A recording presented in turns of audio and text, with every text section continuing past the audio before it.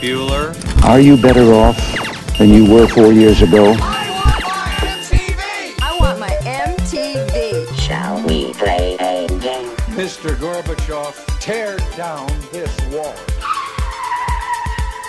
Come back with me to the 1980s and the roller coaster ride that was my high school experience.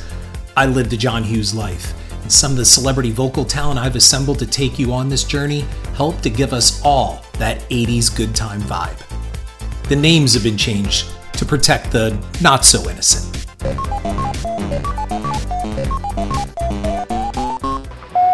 Now, we begin work here at 8:30.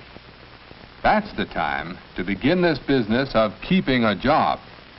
And that's the time Bob Anderson began work every day. We could depend on him to be on time and to do his work on time. You might call him an eager beaver. But look at it from the employer's point of view. Wouldn't you like to have Bob working for you? Dependability is one of the main keys to keeping a job and getting ahead. Now, dependability includes a willingness to work. Tony got me a dishwasher job where she worked. They hired at 15 and paid under the table. It sucked for a number of reasons, but her loser boyfriend Eddie would drop in and they'd argue from time to time. That douchebag was not in her league. Eddie knew it, she didn't.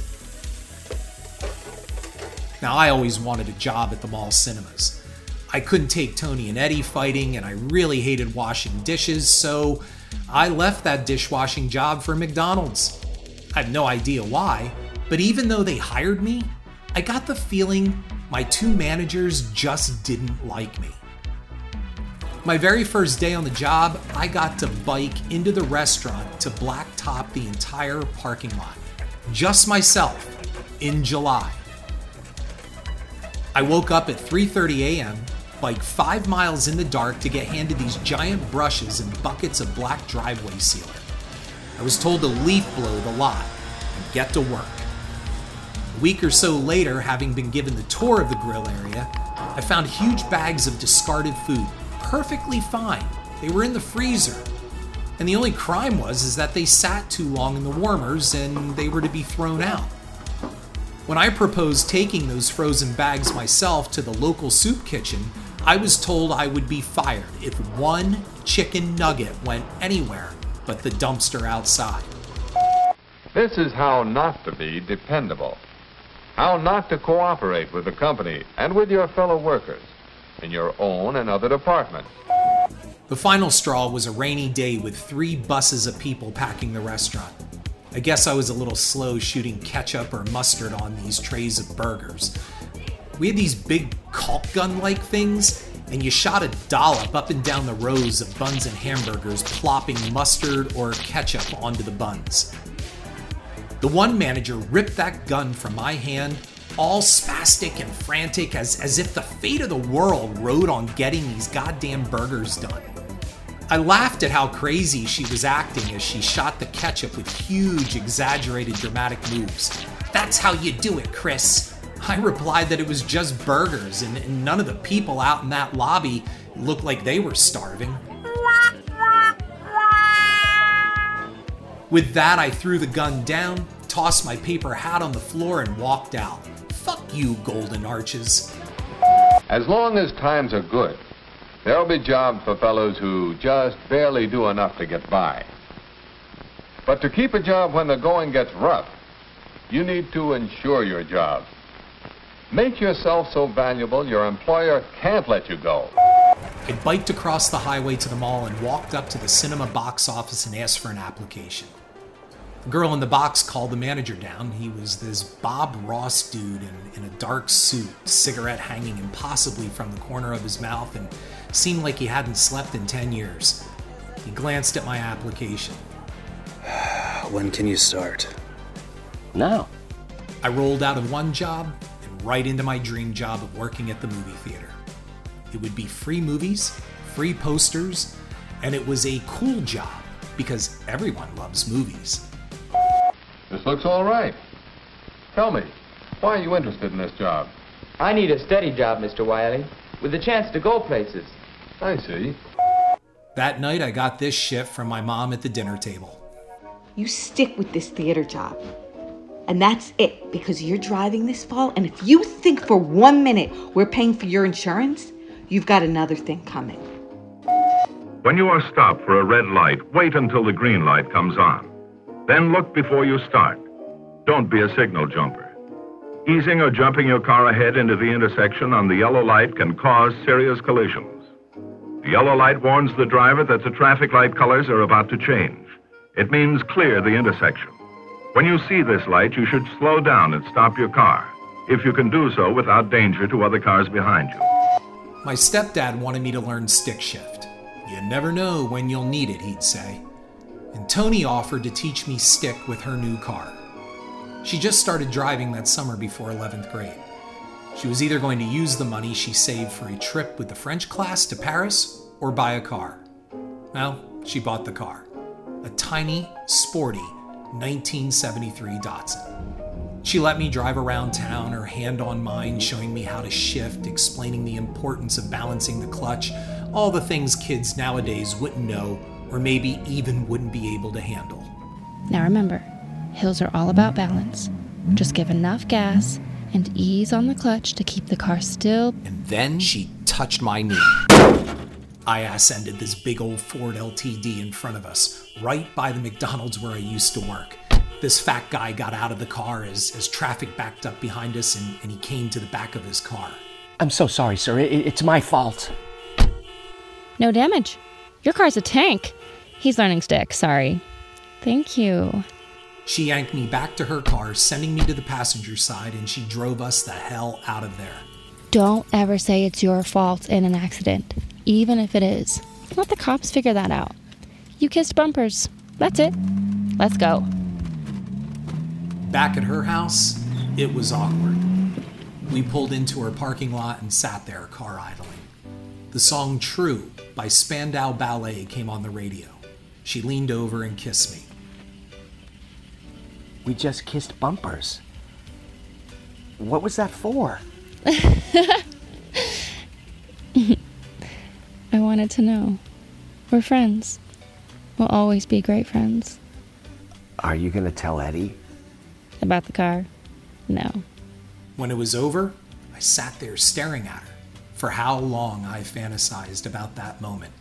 And then, it was done. We're not ready for that kind of attachment, are we? But we can still have a lot of fun, can't we? Sure we can. It was like kissing my sister. Not that I had a sister or would have kissed my sister like that. Today's term would be friend-zoned. But it was more than that. It just wasn't a love connection, even though I wanted it to be. But I loved her like hell. It just wasn't going to be a romantic thing. You just haven't been around enough to know what love really is. Believe me, it's nothing like the slush they give you in the movies. Our junior year was about to begin, and I was going to take office as the new junior class president. I had a job at the movie theater. I was turning 16 and ready to drive. I got to kiss Tony that summer. Things were finally starting to look up. Your personality is the way you affect other people. Think about that. The way you affect other people. The summer of '83 at the movies gave us Superman 3, Psycho 2, Cujo, and Jaws 3D. I'm telling you, the one I wrote in 1978 in 6th grade was better. I got elected junior class president, and I was lucky enough to work with my incoming vice president, Yoshimura. Yosh was Japanese American, and our boss at the theater, Mr. H, quickly nicknamed him Banzai. Mr. H called me Chrissy, which I hated, and he knew it, which is why he fucking called me Chrissy.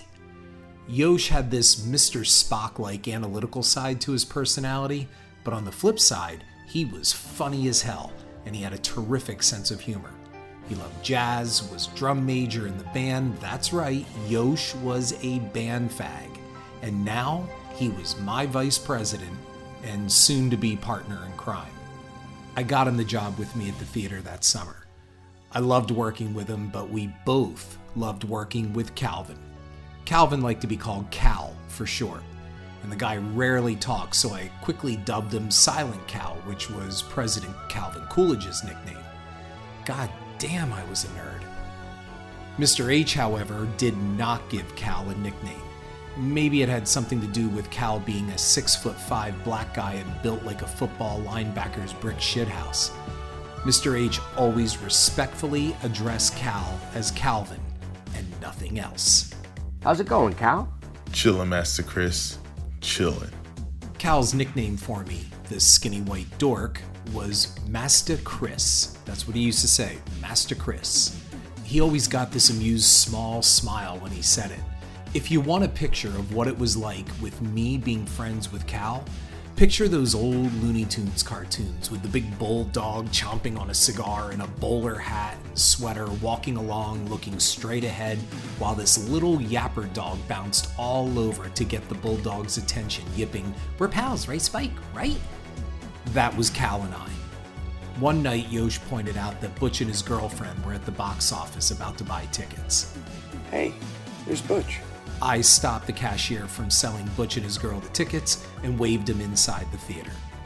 They were my guests. That's right. I had the power to grant them free passage into their movie. Moments later, Mr. H came downstairs from his office and summoned me. I thought he saw me let Butch in for free, but we were told we could have guests as long as we didn't abuse the privilege. They were my first guests. I couldn't be in trouble, could I? Mr. H's small office was filled with cigarette smoke and stank of old coffee. His desk was buried under papers, and he constantly played this shitty, generic organ music. It was like being with a depressed Dr. Phibes. He pointed to an orange chair next to his desk, and I sat down. He talked with a cigarette affixed to the corner of his mouth, ash in his scraggly beard. Why didn't you say that you weren't 16? I didn't? Well, I thought... I should fire you. 1, because you lied. 2, because you lied. My birthday's in 2 weeks. You'll work 1 night a week and the matinees until you turn 16. Happy birthday. Get out. I was laid off for 2 weeks. 2 weeks without a paycheck. 2 weeks of my mother verbally bludgeoning me about car insurance. You stick with this theater job. And that's it, because you're driving this fall, and if you think for 1 minute we're paying for your insurance, you've got another thing coming. Fortunately, there were some lawns to mow before fall, and I could make up some of that money over my 2-week hiatus from the theater. However, I still did not have a plan to raise money for our prom and catch our class up to where it should be.